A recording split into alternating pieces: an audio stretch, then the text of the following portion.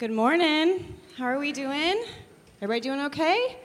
My name is Megan, and I am one of the leaders here at Real Life. And for those of you who are new here, or this might be your first time visiting, our mission is to help people who feel far from God to find real life in Christ. So you're going to notice we do things a little bit different on a Sunday because we're always having that in mind. We want people that are investigating or are curious about who Jesus is to feel comfortable and feel like they belong. So that's really where our heart's at on a Sunday morning. Today, like Caleb said, we have Sunday Fun Day going on. So a lot of you brought your kids because this is a highlight of their year. I was in the group this morning. We have a little prayer group, and the kids lead, Ellen, had said she just wanted you guys to know that they're going to be doing a ton of games and stuff. So after service, when you go out into the hallway, there'll be some greeters that will lead you out to where the field is. If they're in the middle of a game, just let them finish because they are trying to get these really big candy bars or something, and they're going to be really invested. And if you pull them from that, I'm just telling you the rest of your day may not go so well. So if you see your kid in the middle of something, just let them finish the game because there's a candy bar on the line. That was her request. Also, like Caleb said, we are having baptisms on August 21st, so please sign up online. It's a really quick form.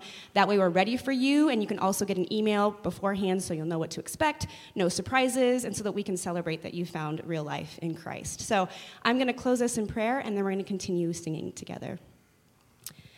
Lord, I thank you for just the gift of gathering to be together and to be a community of people who are seeking and looking and want to encourage one another and support one another.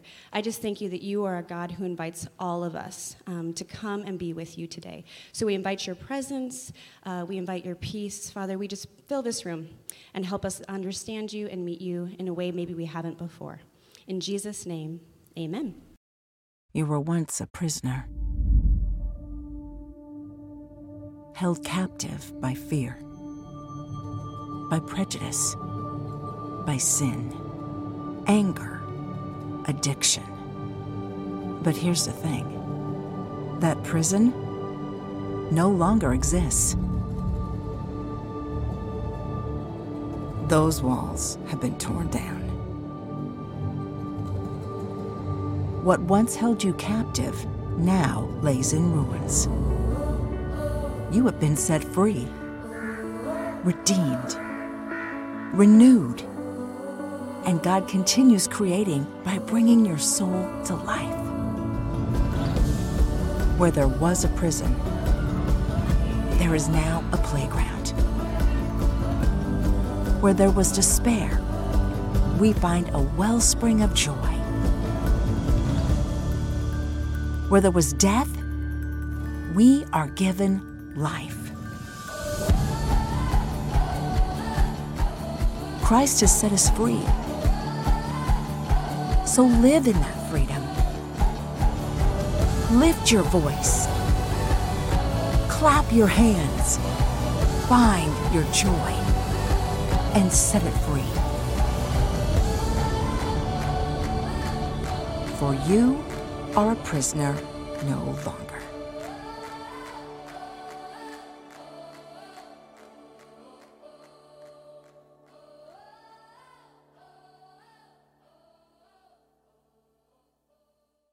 Well, good morning. Good to have you here. I'm going to welcome everybody. If you're sitting in front of me, thanks for being here. Online, if you're part of our online campus, wherever you are in the world, thanks for tuning in. Brewster, good to have you with us this morning. Thanks for tuning in up there in the middle school. This morning, we're going to continue a little series that we started last week. And I think a lot of us last week, this week, I'll catch you up, we'll do a little review. But we have this moment where we're like, hey, I didn't know that. I didn't know. I just read this week, do you know what the closest state of the United States is to Africa?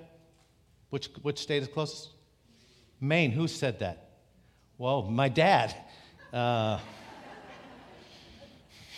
He's got a mimosa. That was a total guess. He doesn't even know where he's at. Dad, wow. Dad, did you get that off the internet? Yeah, no, you didn't. You don't even know how to get on the internet. Dad, I'm so impressed. Yeah, Maine is the closest one, all right? I remember, speaking of my dad let me go to this Bible camp when I was a kid up in Concanelli. I bet you some of you have been there, especially you up in Brewster. And it wasn't my church people. I went with a friend. My dad's like, well, it's not Baptist, but we'll let you go. And so I was able to go. And so we get up there, we spend a week up there. And about midweek, they have each cabin come up in front of the chapel time and say the verse that their cabin memorized. Who's with me? You with me? All right? So we had memorized a verse or whatever. And so they said, come on up, cabin A. And so we go up there, and I just, I thought, yeah, let's get there the quickest way possible. So I stepped on the little fence and stepped onto the stage, and we said our verse, and then went and sat down. Afterwards, man, a couple adults came up, and they were giving me the scolding, and who do I think I am? And I'm like, what are you doing? They said, you stepped on the altar on your way up to the... We didn't have an altar in Baptist church.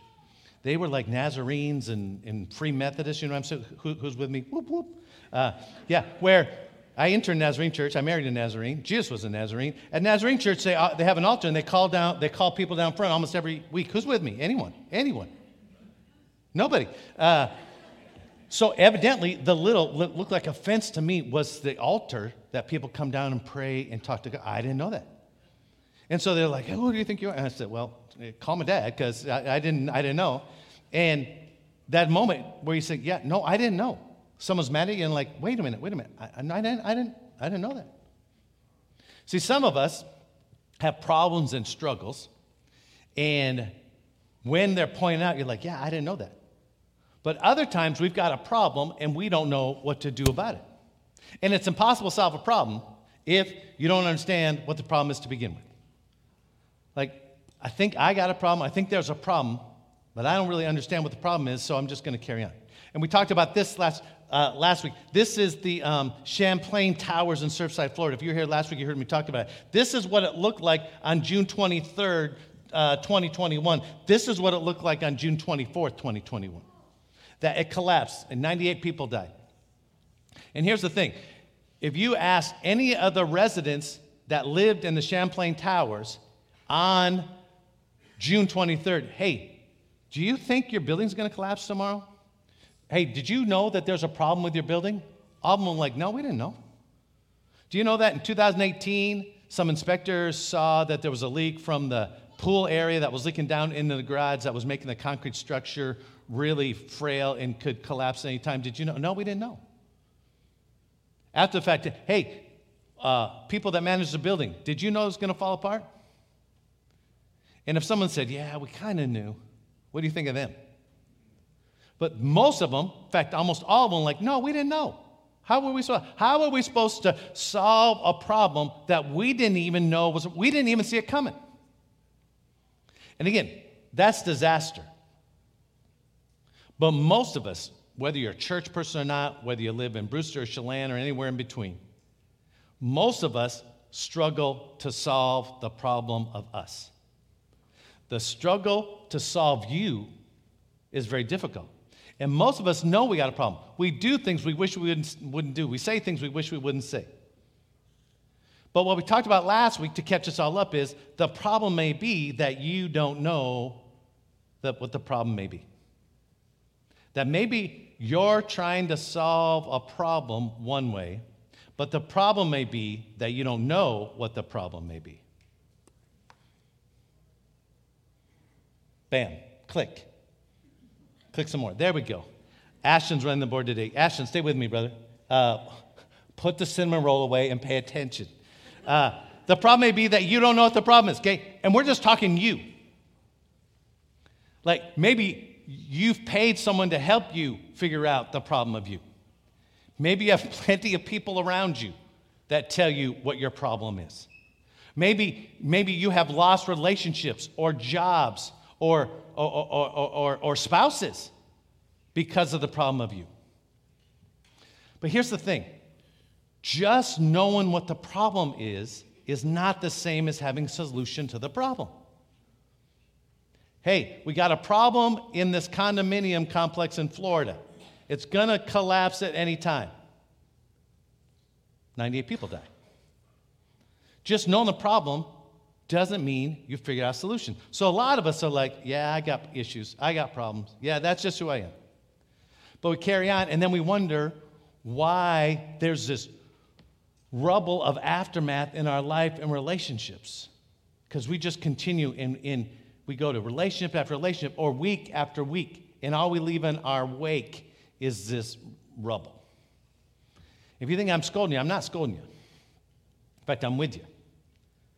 That all of us struggle. And listen, it's not just me. Last week we looked at, and we're going to continue to look at, the Apostle Paul's take on this whole problem with us, with you. And Paul, just to catch us all up, Paul was a dude that when Jesus was on the earth, he hated Jesus. He hated his message. Jesus died on the cross. We believe that he rose from the dead. He ascended into heaven. Then after that, the Apostle Paul came along and tried to persecute and sometimes approve the death of people who called themselves followers of Jesus. He was a terrorist of Christians, and then he became a Christian. Then arguably he becomes probably why we're all here, because he went around the whole Mediterranean rim planting churches.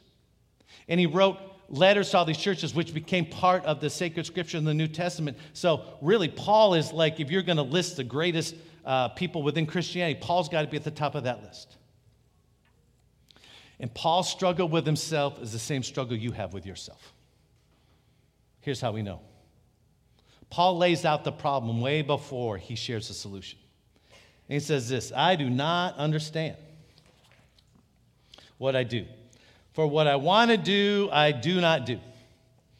But what I hate, I do that. For what I have desire to do, I have the desire to do what is good, but I cannot carry it out. Anybody with me? The stuff you want to do, you don't do. And the stuff you don't want to do, you keep on doing. For I do not do the good I want to do, but the evil I do not want to do, that I keep on doing. He's not done. Now, if I do what I do not want to do, it is no longer I who do it, but it is sin living in me that does it. That is a lot of do-do. Who's with me? Fill in your own phrase. We know the do-do inside of us. And we may think we're hiding it from, and you may be doing a good job of hiding it from people. But you may be a day, a week, a month from a whole collapse, a whole pile of rubble. The stuff that gets in the way, the stuff that I can't figure out, why do I say that again? Why don't I just stop looking at that? Why don't I just do that? Why don't I go to all the stuff I don't want to do, I do. And the stuff I know I should do, I don't. And I think whether you're a church person or not, whether you're a follower of Jesus or not, whether you've ever been to church before, I think most of us can agree with Paul's description of who we are. Whether it's like, hey, why don't I exercise more? Or why don't I be nicer to my spouse? All of us, no matter where we're at, struggle with why can't I do the stuff I want to do? And the problem is that last week, Paul says, all of us, when we were born in Adam, all right? That Adam being the first man, once Adam sinned, all of us are sinners. So when you were born a sinner. You were born in Adam. And you're like, that's not fair. And I, the Apostle Paul, would say, that's true. But it's true. It's not fair, but it's true. And there's lots of stuff in life, not fair, but are true, right? A lot of stuff that we experience that isn't fair. The loss of a loved one, cancer, the abuse of kids. We're like, that's not fair. No, it's not. But it's true. So all of us find ourselves in this situation. But most of us are like, what do I do about this? I find myself in Adam. Adam sinned. I sinned. Everybody's a sinner. So we attempt to do something about ourselves. But the problem is, we got to understand, everybody's a sinner, right? Billy Graham's sinner. Here she is. Mother Teresa, sinner. Oh, way down. Look at this. Pastor Billy from Brewster, sinner. Pastor Kyle, who's this? That's Darlene. We're going to sit right there. She's kind of a sinner. She's close to sinners because she lived with my two daughters and I. But no, even Darlene, the great Darlene, is a sinner. So here's our struggle, right? We have looked at sin as a noun, sin is a noun, not a verb. So we think, if I can just stop doing these things, I'll be good. But the Apostle Paul says that sin is a noun. Sin is a big thing. Sin is what you were born into. Sin is what you are. And we look at sinning, whether you want, you can change the word, you can call it mistakes, do whatever you want. But we all have a standard like, hey, I don't live by the Bible or the Ten Commandments. Okay. But you have a standard that I don't think you keep up with. So we all have our own personal moral law or the laws of the United States or whatever. And God has a moral law as well. So we look at them and we just say, if I just stop doing that, if I don't look at that internet site, if I just keep my mouth shut over here. And so we try to control our struggle with us on our own, and we concentrate on the verb and not on the noun. Because as much as we don't like it, and we can have a long discussion, and it stirs some stuff up, sin is a disease that got passed on down the ages, and it started with Adam. High school boy came up to me afterwards last week and says, hey, what's the deal? Why are you just blaming Adam? Why isn't Eve on that list over there either? And I explained it like a biblical pastor would. Yeah, Eve was a problem, and women have been a problem since the start of mankind. But listen, son, we don't talk about that publicly. We just know it in our hearts that that's the way it is. I said, no, Adam being the first man. When you were born, the Bible says, Paul says, in Adam. All right? Now hold on to that thought because we're going to come back to it. All right? The reason we continue to struggle, because in Adam, sin is our master. So, since I was a kid, up till present day, when someone says, what has gotten into you? What happened? The answer would be, well, sin happened. And I'm not blaming sin to get away from it and say, oh, I got this disease and I'm just going to blame it and I'm not responsible. No, I'm responsible. And so are you. Remember that one spring break? Remember that first business trip? The time you thought no one would find out? Remember that one weekend in Vegas? Remember your freshman in college? Like, what was I thinking? What was I doing? Well, you were thinking sin and you were doing sin. So what got into you? Sin got into you. So the struggle is real. Stay with me now. We're going to enter into the book of Romans. It's an enormously important and difficult book. Super deep. You have to work a little bit extra hard here in the next few minutes, all right? But it's kind of like, anybody like to hike? Yeah, I don't know what's wrong with you. I don't understand it. I don't understand the hiking, okay? When you just hike, let's hike up that mountain, and it'll hurt, and it'll be really hot. It'll hurt going up, and guess what? It hurts coming back down too. Would you like to join me? No, I would not like to go with you. But if you said, let's go on a hike. Let's go to Elephant's Head, okay? Let's go on a hike. And when we get to Elephant's Head, there's a bakery up there. And you can spend the week. There's a bed for you. There's television. And there's unlimited pastries for you. Kyle, would you like to go? Yeah, I might. Yeah, I think I would. Then after a week of pastries, just roll me back down Elephant's Head.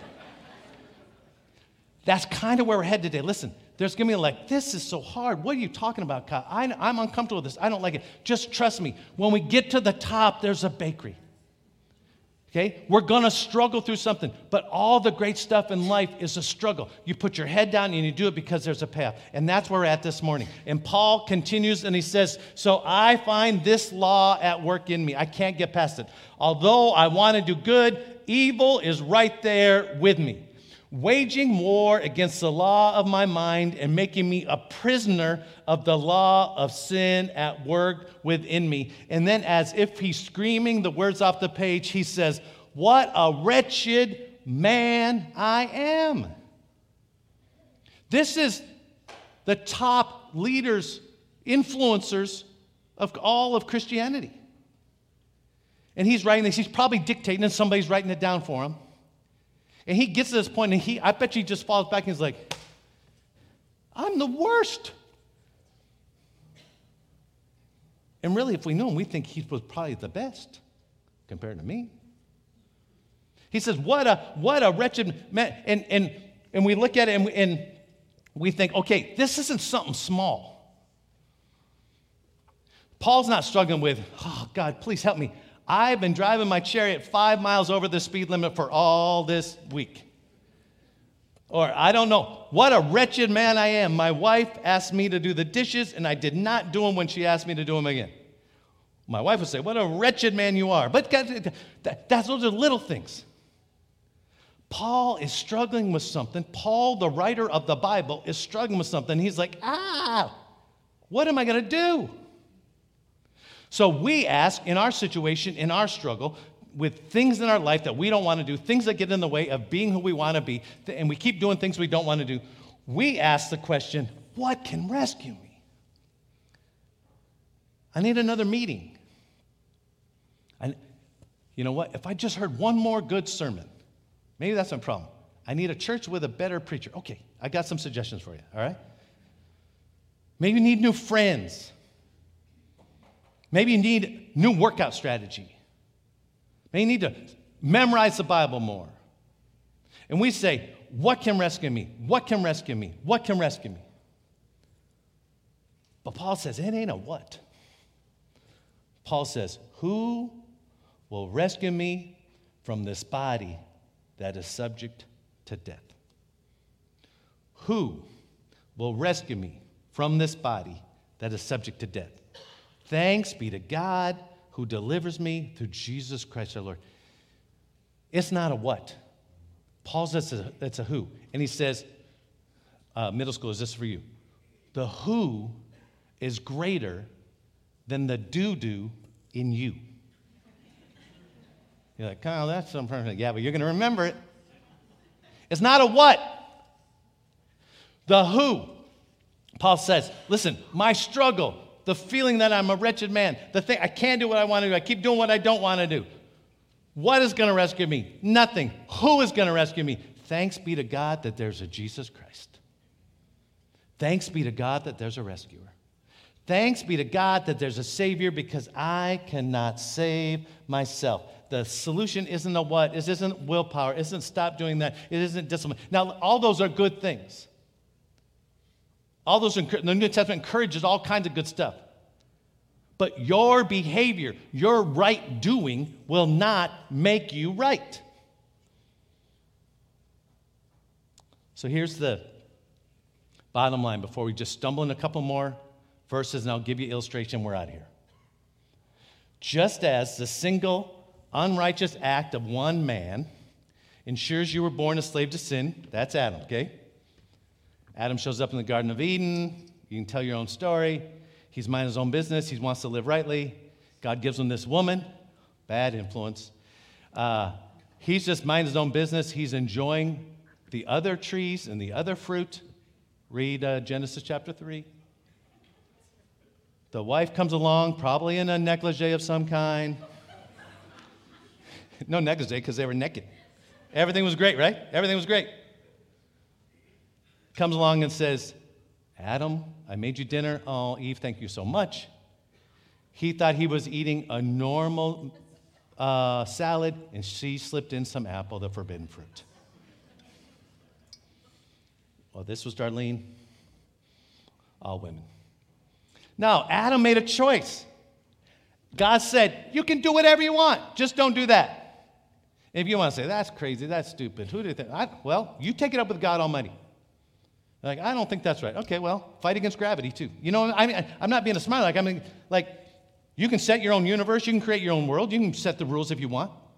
But God said, this is how it's going to be. And we're like, God, that's so stupid. Why? Just one guy messes up, we all mess up? The stupid part would have been if God would have said, and you're all on your own, figure it out. But Paul says that just like one person messed it up for all of us, so the single righteous act of one man frees us from the power of sin. That Jesus comes along, God looks down at the world and says, man, it's a mess down there, Jesus. We got to fix this. Jesus says, I'm your man. God the Father said, it's going to be hard. It's going to be, there's some pain coming your way. He says, all right, let's do it. So just like you were born in Adam, in sin, and you're doomed to your sin, Paul says, when you find yourself in Christ, it's a brand new day. It's like Paul says, hey, once you're in Christ, you are free from the power of sin. Now, in Brewster, if you're listening online or in the room, if you are in Christ, just give me a whoop, whoop. Go ahead. All right. Now, you're in Christ. Are you free from the power of sin? You're like, nope. Like, Kyle, free from the power of sin. And you're like, no, I'm not free from the power of sin. And I'm like, well, we're just in week 2. Give me another week, all right? Hold on. Like, wait a minute. If I'm free from the power of sin, why do I keep on sinning? So Paul's going to explain something that some of us are going to take a hard time believing, because he's going to say, hey, don't you know? And we're all going to say, including myself, I didn't know. I didn't know. I didn't know that Maine was closest to the continent of Africa. My dad knew. You would think in the 59 years I've known him, he would have shared that with me. He didn't. Don't you know? I didn't know that a fence up in Concanelli Bible Camp is an altar. I didn't know. And maybe you're here this morning, and the next few words you're going to like, I didn't know. I didn't know. There's this great living hope waiting for you. Don't you know that we are those who have died to sin? How can we live it any longer? We're dead to sin, Paul says. It's a weird phrase. How can you live it any longer? And all the high school boys are like, I'll tell you how I can live it any longer. It's easy. I can live in sin. I'm the best at it. And not to pick on the high school boys, so y'all. Yeah, how can I keep living in it? It's super easy. I don't even have to plan it. And most of us who are raised in the church, we just think, yeah, I'm in Christ, yeah, and I prayed the prayer, I asked Jesus in my heart, I want to live for Jesus, but I mess up all the time. I get to the end of the day, and I just, as I go to sleep, I just ask God to forgive me of all my sins, and boop, boop, I'm ready, and that's it. And now I'm still ready for heaven, and when my time comes, I get in. And Paul's saying, it's so much more than that. Didn't you know? Why would those of you who have been freed from sin continue to live in it? Why would you keep on doing that? And some of us are like, I didn't know. I thought I had to keep sinning. I thought I didn't have any choice. I appreciate this Jesus thing, but I thought, that's just the way it is. I'm just doomed to repeat it. And Paul says, didn't you know you didn't have to keep treating her that way so badly? You didn't have to live that lifestyle. You didn't have to treat your body that way. You didn't have to keep screaming at your kids. Didn't you know that you are free from the power of sin? And most people, and you all listening or watching, are like, no, we didn't know. Paul says, Romans chapter 6, or don't you know? And like, no, I don't think I knew. Don't you know that all of us who were baptized into Christ Jesus were baptized into his death? Now listen, don't get all confused on the baptism word. It's not talking about dunking or sprinkling. That's not how it's using it. This is a religious term. He's not talking about the baptism we're going to have on August 21st right here. He's not talking about that. It's a word that means to put into or to dip or immerse, and he's using it in a different way. So he's saying, didn't you know that all of us who were put in, baptized, immersed into Christ, were also immersed in his death? So that when Jesus died, we died too. Get this, stay with me now. The climb is hard right now. Stay with me. We were therefore buried with him through baptism into death, in order that, just as Christ was raised from the dead through the glory of the Father, we too may live a brand new life. That this was just not, hey, I became a Christian. I became a follower of Jesus. I put my faith in Jesus as a Savior because I couldn't save myself. And now I'm baptized, I'm in Christ, and now my life stays the same. I just get to go to heaven when I die. Paul's saying that's not it at all. Didn't you know it's so much more than that? You may live a brand new life. And some of us are saying, man, I've been at this Christian thing a long time, and it doesn't feel like a brand new life. Because maybe we've been trying to deal with the things we do, and we haven't allowed the who to come in and take charge. Get this now. This is a deep statement. All the benefits of Christ's death and resurrection have been applied to us because we are in him. When Jesus died, we died with him. When Jesus rose, we rose with him. You're like, wait, I wasn't even there. Well, you weren't here when Adam sinned either. And you're born in Adam. Like, wait a minute, I'm in Christ, I died and rose with, yeah. Well, how'd that happen? Jesus. Keep going. For we know that our old self was crucified with him so that the body ruled by sin might be done away with. That's literally the old way, the old Adam way, the old stuff. That we should no longer be slaves to sin. It's a strange concept. You don't have to keep sinning. According to Paul, I mean, he might be wrong. God put it in the Bible, so I think I'm going to go with that. We don't have to live as slaves to sin anymore. Here's how we know that's true. Paul says, because anyone who has died has been set free from sin. Anyone who's died has been set free from sin. Have you ever tried to I have a great line here. Oh, yeah. Have you ever tried to tempt a corpse? Dead. My dad was a funeral director a long time. I remember I went to see him once and came in the wrong door, and I'm like, whoop. That's not my dad. There's a dead person in there. If I would have walked up and said, hey, dead person, I got this internet site, you want to watch it? They're not responding.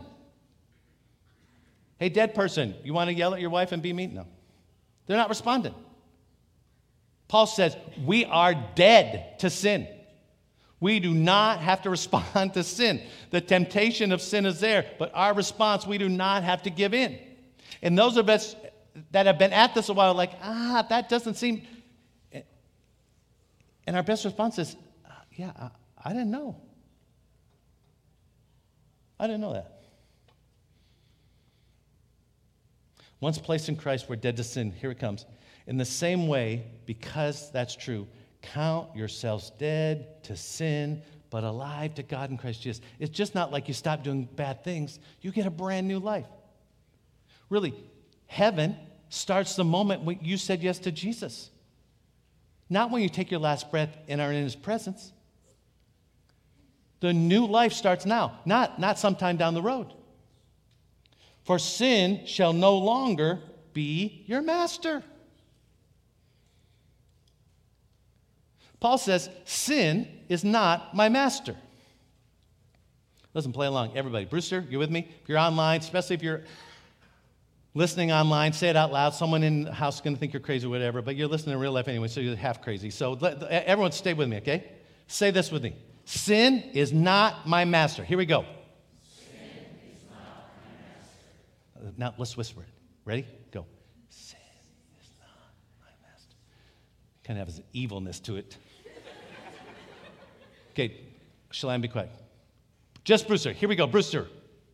Sin is not my master. You may have to say that 100 times a day for a while, you guys. Like, I didn't know. I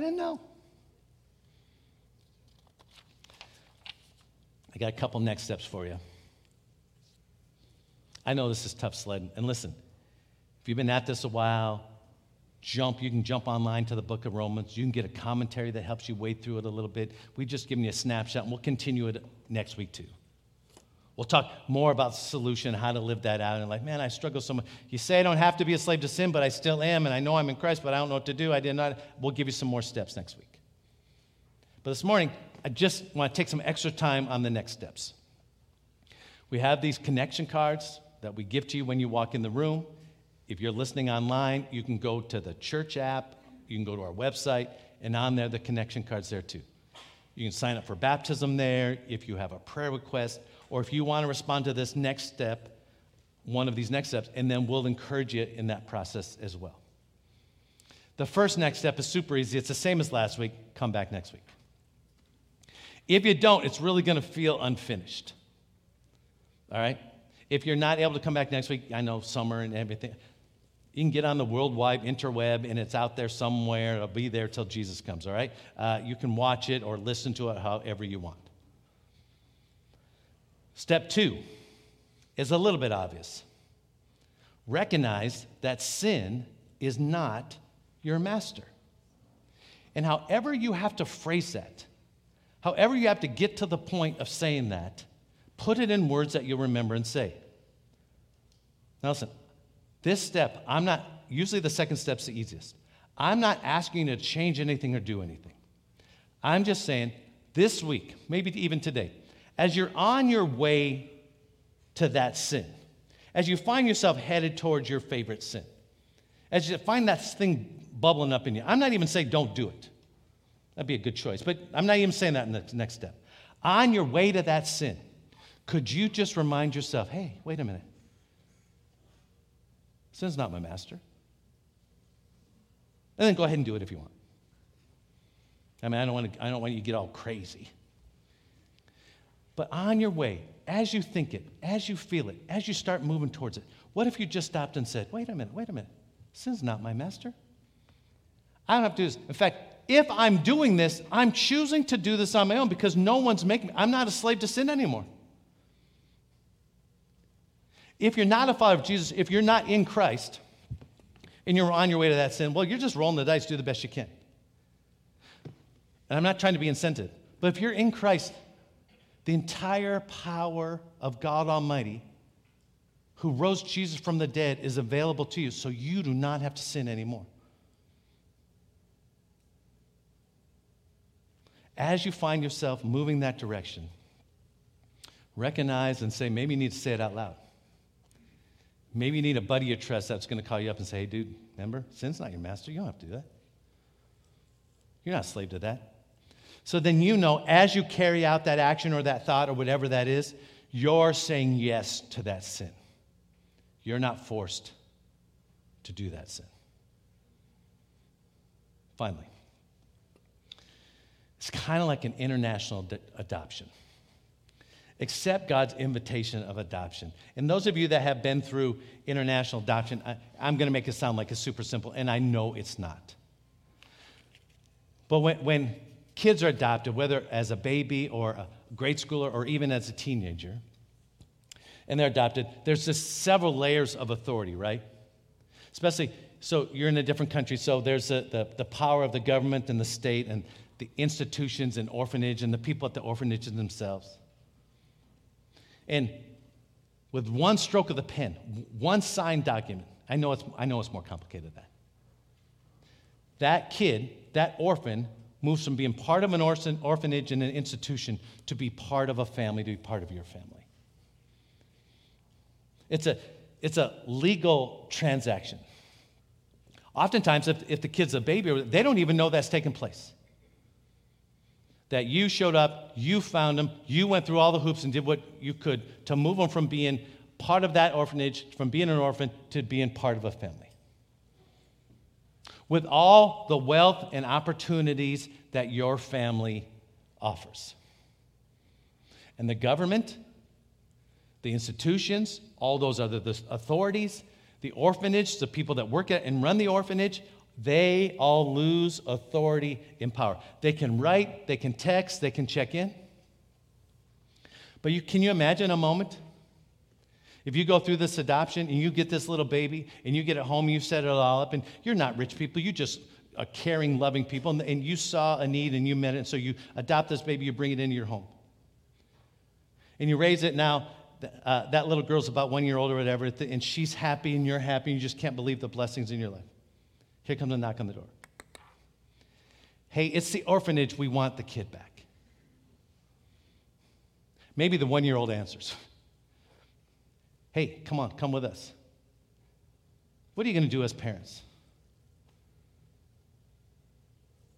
Slide the child out of the way, put them in a protected place behind you, and let who's ever at the door know, hey, that's my kid.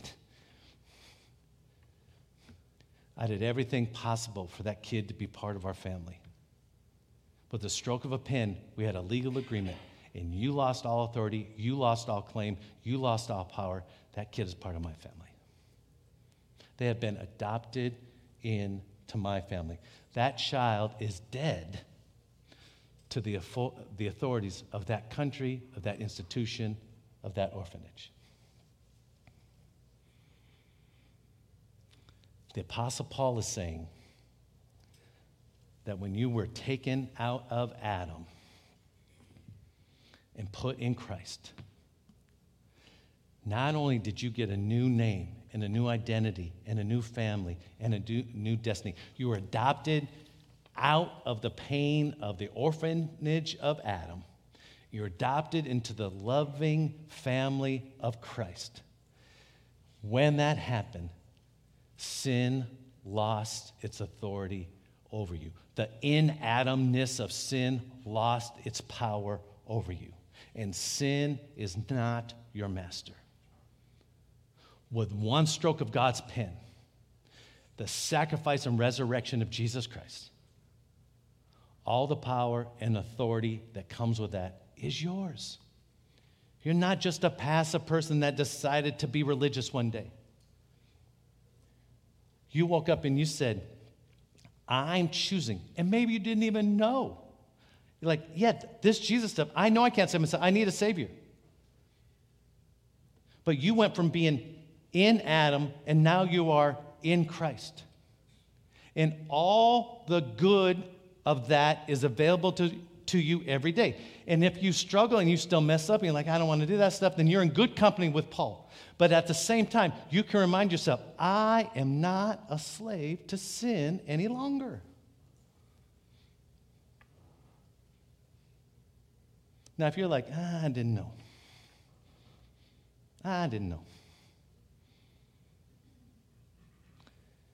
I went salmon fishing this week up in Brewster. From 5:30 in the morning to 11, all I got was a sunburn, which is typical salmon fishing for me. About 11:30 or so, I caught one, first salmon I ever caught. It was an enormous 2-pounder. Then 30 minutes later, I caught another one. Anyway, I tell that story just to mention Brewster because I wanted them to wake up and pay attention. On my way driving home from Brewster, I get a call. I get a text from my sister Angie, who lives in Iowa with her husband Trace and their 3 teenage kids.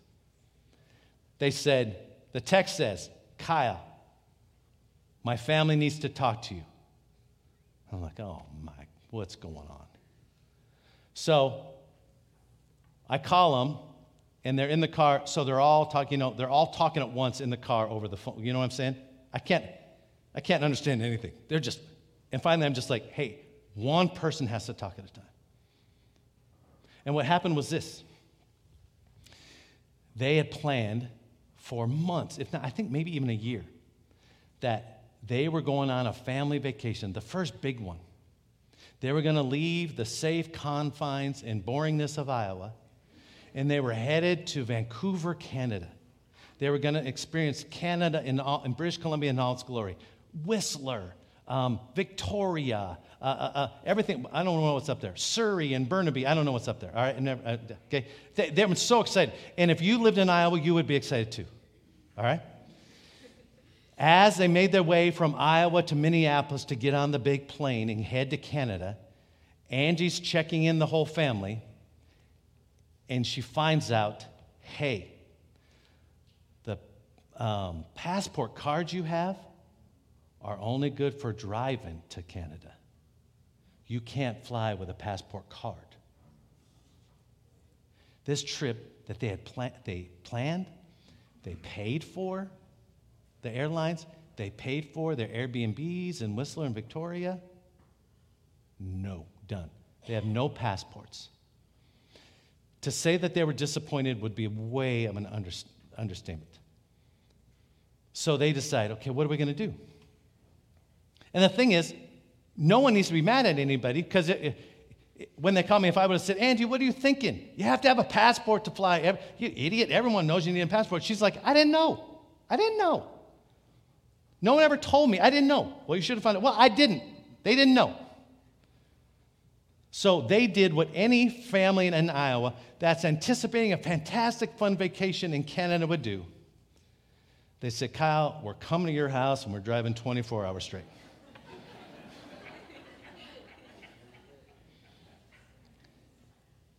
And I'm like, wait, are you asking or telling me? Well, we're driving right now, so...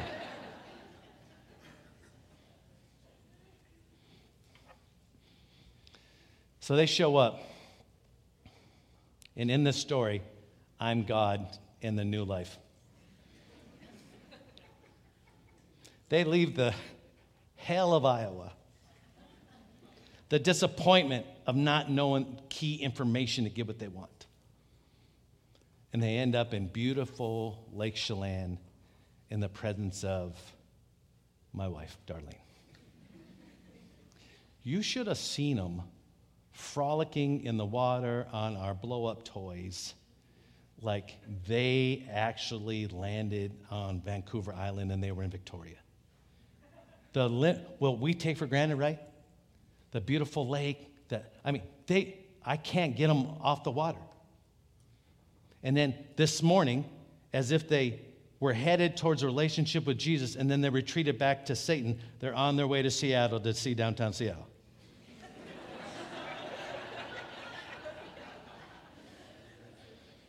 The exact opposite of Lake Chelan. Here's what I'm saying. You maybe stumbled in here this morning. Maybe someone promised you something, so you came, or you're listening in, or you thought, hey, I want a fun time for my kid out there on Sunday Fun Day and everything, and I'm sure they're having a blast. And you may come in and you may have said, man, I didn't know. If you're like, I'm not just going to take Kyle's word for it. It's just once. Okay, you investigate then.